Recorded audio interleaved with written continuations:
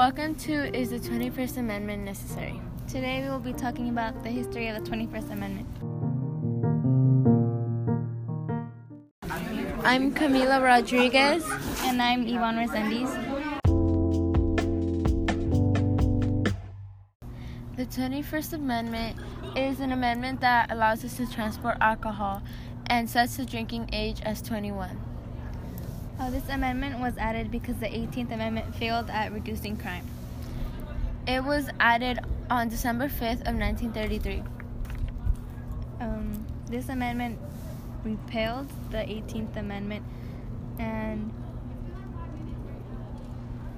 was one of the first amendments to repeal an amendment that was originally added. It was bringing the era of national prohibition of alcohol in America to an end.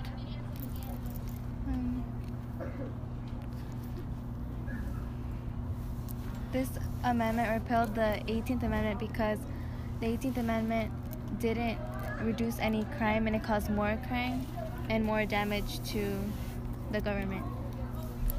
It was added by a few states